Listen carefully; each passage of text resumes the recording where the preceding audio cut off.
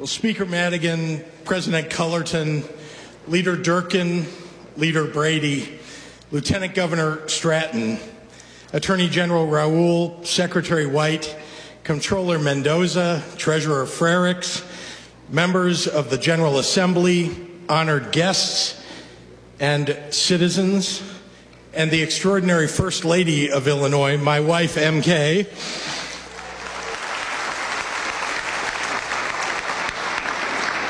Thank you all for your very warm welcome. I ask that we begin today by taking a moment to grieve with our neighbors in Aurora over the grave tragedy that occurred less than a week ago. 5 good people killed in an evil act of workplace violence. 5 police officers who were injured when they ran into gunfire. As I said Friday when I visited Aurora, may the memory of those that we lost be a blessing.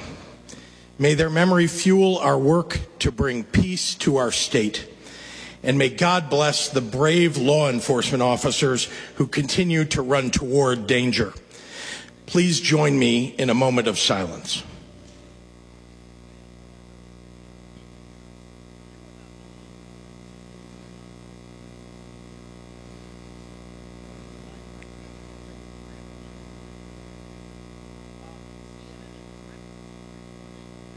Thank you.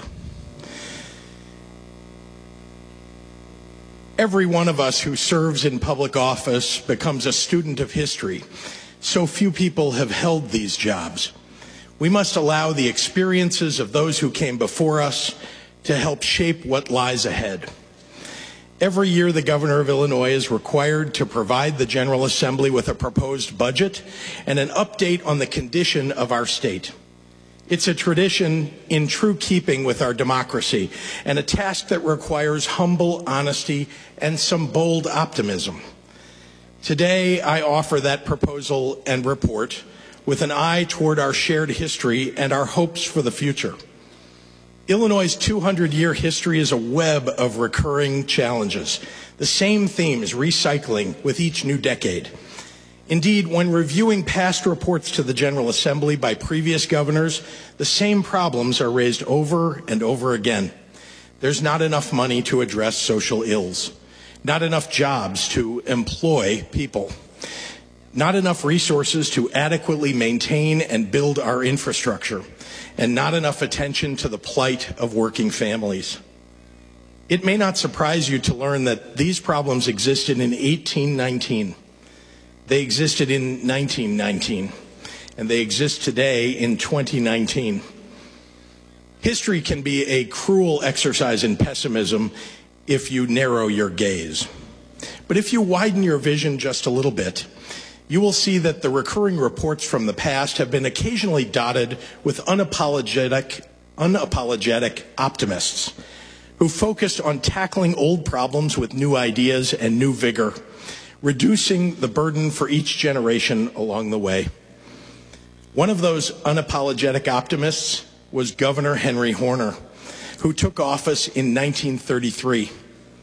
It puts the current day in honest perspective to think about the challenges that Horner faced. The Great Depression had just begun. Nearly half of Illinois' workforce was unemployed. Hungry workers were marching on Springfield. Teachers had not received a paycheck in nearly a year. Labor disputes were ending in bloodshed. Banks were shuttering. And to add to it all, floods were sweeping across big swaths of our state. Nevertheless, with the daunting nature of the state's condition, Horner approached his job with optimism, with wit, and with a dogged work ethic. In a speech soon after he took office, he said, "We have got to hurdle a few more obstacles before we're on the broad highway of return to normal conditions. However, the road is clearly in sight." Today, that is where we find ourselves again. The road to normal conditions is in sight. However, to get there, we must begin with an honest accounting of the struggles of the last few years and the challenges left behind. Illinois is faced with a $3.2 billion budget deficit and a $15 billion debt from unpaid bills. Last year alone, the state paid out more than $700 million in late payment penalties. That's enough to cover a free 4-year university tuition for more than 12,000 students. We're dealing with a fundamental structural deficit that has existed for quite some time and spanned the administrations of several governors. And it won't be solved until we rethink our spending priorities and some basic revenue issues facing the state. During a time of unprecedented economic growth across the country, we lost 4 valuable years because of an ideological battle. That stops now.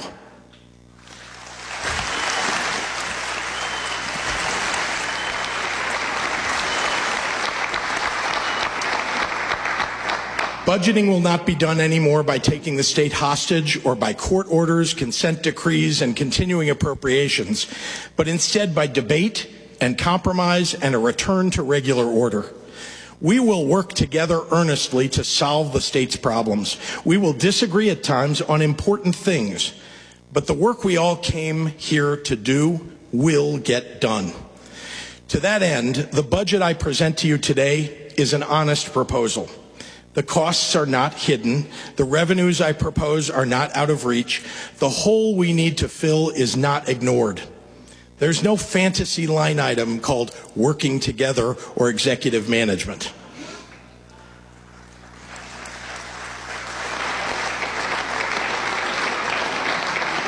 Instead, this budget proposal reflects some of my most deeply held values and the hopes of voters who sent us here, but tempered by the knowledge that we must hold the line on spending in the context of the revenue available and the diminished condition of our state government. Undoubtedly, all of you will bring your own priorities, ideas, and concerns to the budget process. I welcome that conversation. That's as it should be. We are all here, Democrats and Republicans, with the common desire to serve the people of our state well. And we do that better when we talk to each other and, more importantly, listen to each other. I have tried in the weeks leading up to today to get to know each of you, to meet your families, to dance together to Maroon 5 songs, and to have an open door to conversation and collegiality and finding common ground. As it turns out, some of you are pretty good dancers. Some of us not so much. All I'm suggesting is I don't think we spend enough time getting to know one another as people before we get to know one another as political opponents. My first week here, Senator Sue Rezin stopped by the governor's office to introduce herself. I invited her to sit with me so that I could learn about her district, and we talked about how we can attract more business to Northern Illinois. I found out a little bit more about Sue. She's a mom of 4, runs a real estate business with her husband, and started volunteering for the Make-A-Wish Foundation 30 years ago when she was first starting because it offered her a flexible schedule. I got to say, I'm not sure how a mom of 4 finds any flexibility in her schedule, but I'm impressed with the tremendous generosity of spirit that she looked for the opportunity to give her time to those in need when she must have barely had any time for herself. I will not soon forget, even when we inevitably disagree, that Senator Rezin extended a hand in friendship to me on my very first few days on the job. Sue makes no bones about being a conservative, and I'm not shy to say that I'm a Democrat. But I know we will get more done for Illinois by listening to each other, which we will do with respect and civility.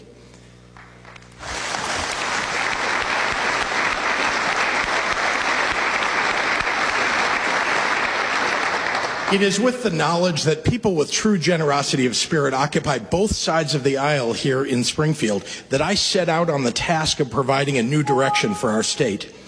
This is not the work of just 1 year. Real fiscal stability requires a long-term commitment to paying down debt, investing in critical infrastructure, and stabilizing our pension system. It also requires a recognition that to lower costs and increase revenue over the long term, we must make investments in education, in livable wages, innovative human service programs, and job training. We must stop slashing programs that build future prosperity. If we cut skills training and college affordability, we curb near-term economic growth. We lower our prospects for future revenue, and we drive businesses away. If we don't fund inexpensive gun violence prevention programs, we will see more tragedy and higher public safety expenditures.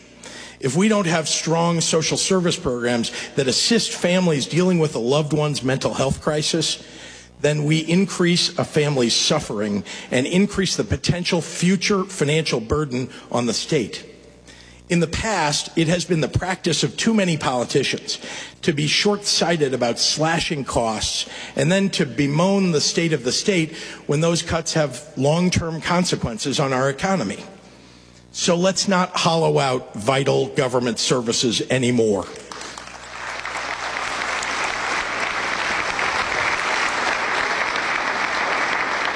Let's make sure that we're focused on truly managing and measuring the real results of state programs. Taxpayers deserve to know that their dollars are being spent wisely. Programs that don't work need to be eliminated, and we need to explore new ways to address old problems. Efficiently saving tax dollars, though, isn't enough to lift Illinois out of our fiscal mess. We must also grow jobs. We can do that by fostering a business environment in Illinois that will attract talent and entrepreneurs from all over the country. We need to continue to grow our position as a top-tier startup and technology ecosystem, and we're doing that in this budget with new investments and by reprioritizing dollars within the departments of our state government. We're a big state with real infrastructure and transportation options, world-class logistics companies, and some of the busiest distribution centers in the nation. We must be prepared to make a big investment in our transportation and infrastructure with the passage of a capital bill that will be introduced in this legislative session.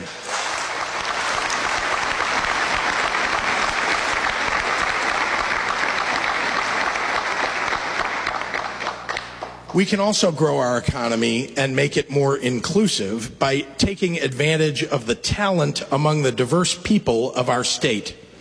That's why we must promote the development of sustained wealth in Black and brown communities by being purposeful about increasing the number of minority-owned businesses eligible for state procurement opportunities and by attracting private capital to build out new businesses and jobs in opportunity zones.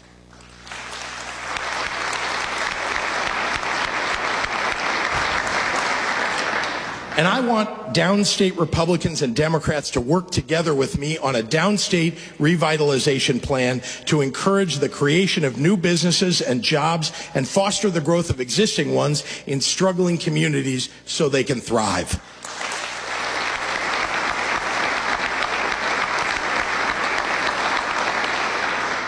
To get to fiscal stability and eliminate our structural deficit, there's no quick fix. It took decades to get us into this mess. It will take at least several years to get us out of it. We must therefore embrace a multi-year approach with fair principles and smart investments in our people. Our state does well when our people do well. I want to be clear about this. This fiscal year 2020 budget is balanced, but that's not enough. This is only year one of a multi-year endeavor. And very importantly, it's built on the state's current regressive tax structure that I do not favor, and that puts the greatest burden on working families. Not only is our tax system unfair, it's also inadequate to solve our long-term financial challenges. It's time for a change.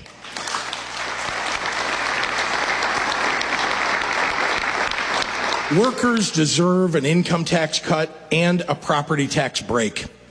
A fair tax system will allow us to eliminate the structural deficit that has plagued our state for nearly 2 decades. There's unanimous agreement in this room that if we want to solve our state's fiscal woes, we cannot continue on the path that we're on. There's a structural deficit today of over $3 billion per year that, if left unaddressed, will continue to grow. There's a backlog of unpaid bills and debts associated with it that exceeds $15 billion. In addition, there's a built-in multi-billion-dollar deficit of funding for schools and universities and human services that most families rely upon. For the sake of argument, though, let's agree that there's at least a need to address the structural deficit with enough to pay off the backlog over several years. We're talking about billions of dollars each year to fill the hole in our future budgets. There are, in essence, three alternative options for fixing this problem. First, we could choose only to cut state government spending and raise no revenue. To do that, we have to recognize that out of this year's $39 billion budget, approximately $20 billion is required payments on our debt, on our pensions, on our court-ordered obligations, or federally protected programs. That leaves approximately $19 billion. That's the money that we spend educating our children, running our colleges and universities, keeping our streets safe, preserving our natural resources, getting people to and from work efficiently, and caring for our veterans. We'll call that discretionary spending. To balance the budget by simply cutting government, we would have to reduce discretionary spending on all these direct services that our jobs, families, and businesses rely on by approximately 15%. That's 15% fewer state police, 15% fewer students going to college, 15% fewer working parents receiving child care assistance, and 15% less money for your local schools, which likely also means that local property taxes will increase.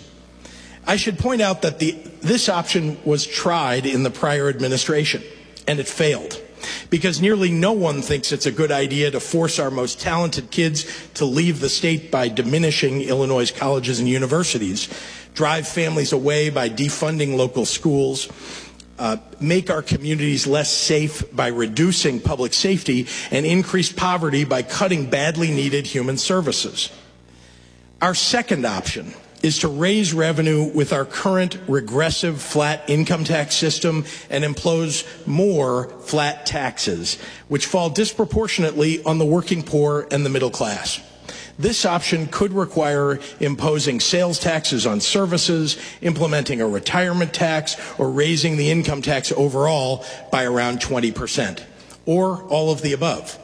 For a family earning $100,000, that means paying almost $1,000 more in income taxes. And their property taxes will continue their upward march as they always have. Our third option is to reject imposing additional income, retirement, and sales taxes on the middle class and instead enact a fair income tax. This would lift some of the tax burden off of middle-income earners and instead ask the wealthiest to pay a little bit more. Just for clarity, fair tax is what 3/4 of states with income taxes have. We can accomplish this in Illinois with a more competitive rate structure than Wisconsin and Iowa, both of which are outpacing Illinois in job creation and economic growth.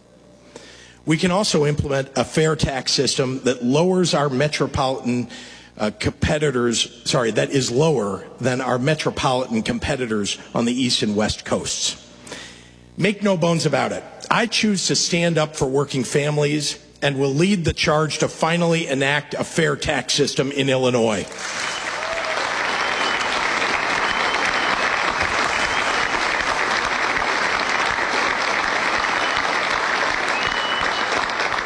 Ultimately, our chief responsibility to the people of Illinois is to set this state on a path to sustainable growth with an income tax system that is fair. It is not fair that I pay the same tax rate as a teacher, a child care worker, a police officer, or a nurse. And efforts to simply increase the income tax rate across the board fuels further income inequality and kicks the can down the road for our children and grandchildren to solve our ongoing budget issues. The state needs a fair tax, and I am going to be relentless in pursuing one over the next 2 years.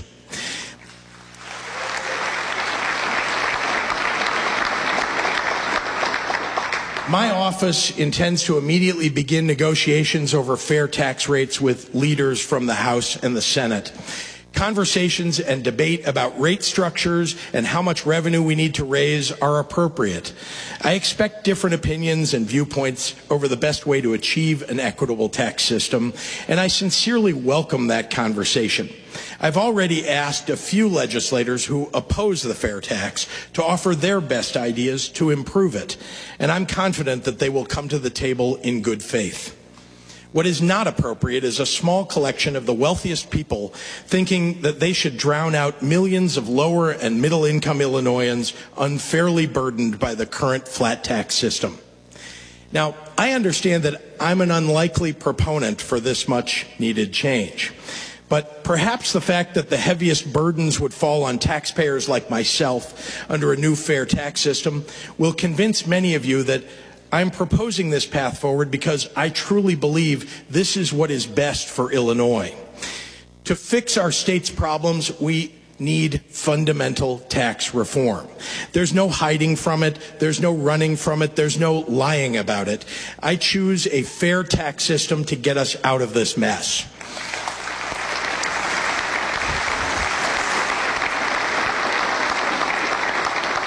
Now, it will take 18 months to get done, but it's worth the wait so that we can save working families hundreds or thousands of dollars per year. A fair tax will change the arc of Illinois' finances forever. Until then, this proposed budget serves as a bridge to a stable fiscal future, which is why I am proposing a fiscal year 2020 budget with reprioritized and controlled spending that targets increases in 3 key areas that will help our state thrive and grow: education, health and human services, and public safety. Investments in people that I believe will pay dividends down the road. This is a constrained budget, more austere than I would like, but I think it's important that we be disciplined and focused over the next few years to pay down our bill backlog and the debt left over from prior administrations.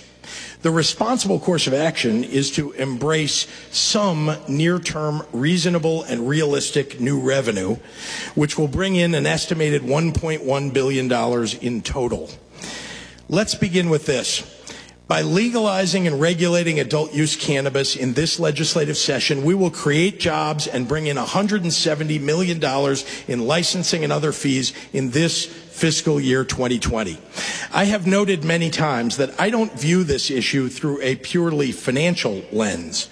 I think we should take this action for our state because of the beneficial criminal and social justice implications and the jobs that it will create. And let's be honest, like it or not, cannabis is readily available right now.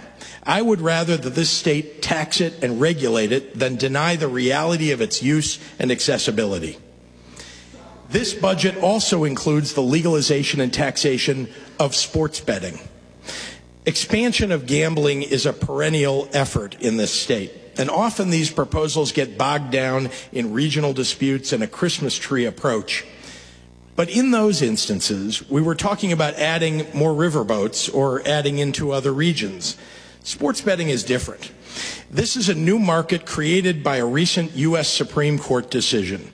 Every day that we argue about who's in and who's out is money that goes to other states and to the black market. I'm calling on the legislature to take this up immediately so that Illinois can realize hundreds of millions of dollars, create new jobs, and bring sports betting into a regulated environment that will protect citizens from bad actors. If we do it this year and become the first state in the Midwest to move on this initiative, we can realize more than $200 million from sports betting fees and taxes in FY 2020. I'm also proposing that Illinois enact a tax on insurance companies, specifically a managed care organization assessment to help cover the costs of the state's Medicaid program, something that Leader Greg Harris has championed for many years and that has been enacted in other states. This would be structured to generate approximately $390 million in revenue to cover a portion of the state's Medicaid costs. This would be a smart way to increase our federal match. Bringing efficiencies to state government in addition to these new revenues is not enough for Illinois to reach firm fiscal footing. We must address our pension liabilities. Throughout my campaign, I said that we must pay the pensions that are owed, and the Supreme Court has ruled that. And therefore, that is what we must do. So I am proposing a responsible approach to our pensions that does not crowd out all the other investments we must make so that Illinois is a state that thrives. 25 years ago, when the pension payment schedule was put in place, the well-intentioned architects predicted that in fiscal year 2020, we would spend $4.9 billion on pensions. Instead, the bill today is $9.1 billion, nearly double. This must not continue. We must put the system on a more sustainable path, one that preserves pensions for the retirees that earned them, and at the same time allows us to grow our economy and grow our way out of the pension liability. And last week, my administration put forward a 5-point program to do just that. We will dedicate a portion of the new fair income tax, in other words, hundreds of millions of dollars, to the pension system, over and above the required pension payments. We will infuse new assets into the system up front. We will manage our debt through a small-scale pension bond used entirely for reducing our liability. We will make the optional retiree buyout program permanent, and we will smooth the pension ramp by modestly extending it. This approach is not one that can be looked at as a menu from which to pick one and discard the rest. There's no room for that anymore. We must attack our pension liability from many angles all at once. And we must be consistent and persistent in this battle. Some will criticize this approach. There are those who will say that retirees should lose the benefits that they earned. The Supreme Court has made it clear that that is illegal.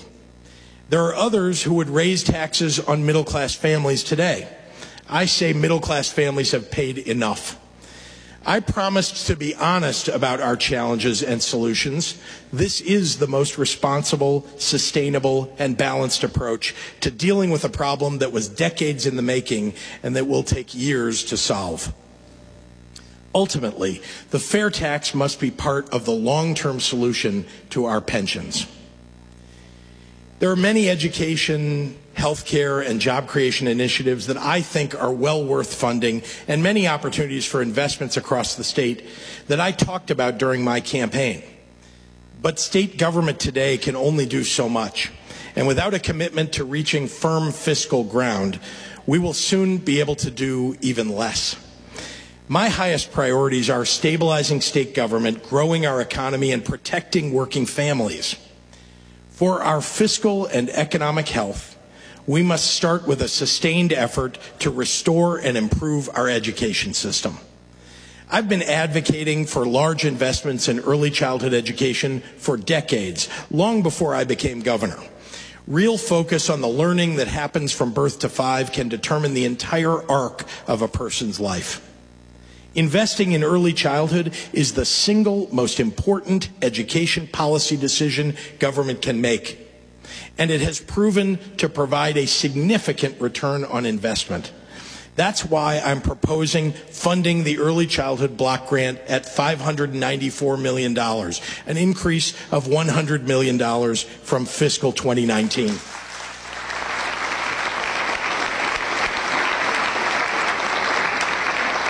It will allow us to begin the march toward universal preschool so that every child in Illinois will have a real opportunity to succeed.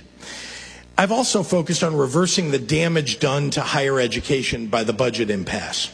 College affordability is a paramount investment in near-term economic growth for our state.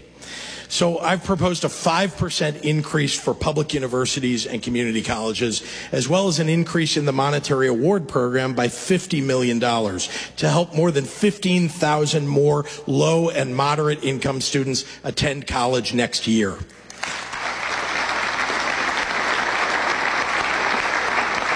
And I intend to do more every year as we can. I'm also proposing $35 million for the second-year costs of the AIM High Merit Scholarship Program for high-achieving students so that we can keep our best and brightest here in Illinois. Now, On a smaller scale, I'm consistently looking to maintain or increase funding for programs that have an outsized benefit to the economy for traditionally neglected communities. Along those lines, this budget includes funding for the Advanced Placement Low-Income Test Fee Waiver. The $94 that it costs to take an AP history exam is a huge burden for a low-income family.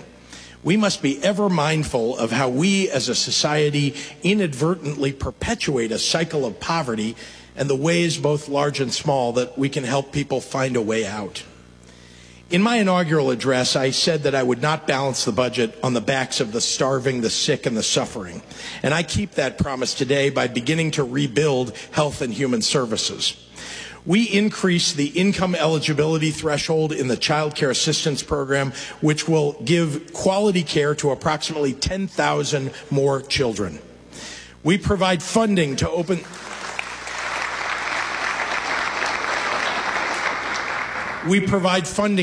the new 200-bed Chicago Veterans Home, long delayed by the budget impasse.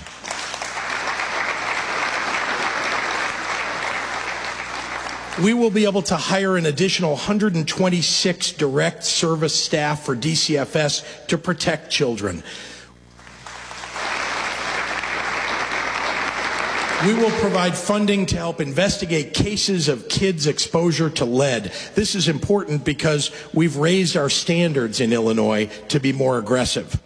This budget adds funds for community-based violence interruption, homelessness prevention, behavioral health, mental health, addiction, dementia, and Alzheimer's. But this is less than what I would like to do. But it is what we can afford to do in year one of our recovery. As another part of my plan to strengthen working families, we're giving 1.4 million Illinoisans a raise. Our country is engaged in a serious conversation about income inequality right now. I think that's long overdue. There was a time where we operated with a general philosophy that workers should be able to afford the goods and services that they help produce. That's not some outdated notion. That's fundamentally American. Many of you asked me why I made passing a $15 minimum wage an immediate priority given all the challenges that our state faces right now. The current minimum wage is $8.25 an hour, which means even if you're working full-time every week out of the year, you're making $17,000 a year. You can't send your kids to college on $17,000 a year. You can't afford a single health emergency or pay for any of the things that might prevent a health emergency. You can't sustain child care on $17,000 a year. And you can't save for retirement. A flat tire or a worn car battery is a genuine fiscal emergency that might also threaten your job. And one paycheck is often the only firewall against homelessness. The current minimum wage is a lifetime sentence to poverty. Whether you live in Chicago or Cairo, I find that unacceptable. And I worked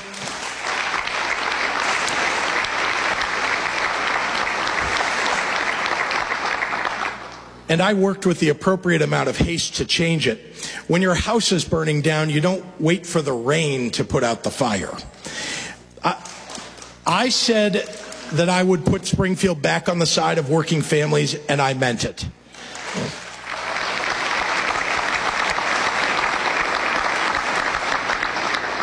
Finally, we will do more to keep our neighbors safe in the state of Illinois. This begins with making sure the Illinois State Police can be rebuilt, with 2 new cadet classes to replenish their dwindling ranks. We will pay for the gun dealer licensing law that I was proud to sign during my first week in office to take a reasonable step to end the scourge of gun violence in too many of our neighborhoods. We will take a more rigorous approach to getting guns out of the hands of those who shouldn't have them in the first place. I'm committed to advocating for common sense gun laws, and I'm committed to making sure that we are implementing the laws we already have on the books more effectively. These investments have taken on an even greater importance since the massacre in Aurora. which serves as a poignant and painful reminder of the work that still remains. Every governor deals with their share of trials, tumult, and tribulations. I mentioned at the beginning of this speech that Henry Horner took office in 1933 at the start of the worst decade of economic decline in U.S. history. Horner was good friends with Carl Sandburg. They shared a love of all things related to President Lincoln. In the later years of his life, Sandburg granted an interview about his friend Governor Horner, in which he said, "Horner was the real goods. He got to high places without selling his soul." Indeed, despite all the economic troubles the state faced during the Great Depression, Horner still managed to increase school funding, institute unemployment insurance and pensions for older Illinoisans, create building programs for state institutions, and improve public health services. He understood that prosperity doesn't trickle down, it trickles up. When we lift up those who have the least, our boats all rise together.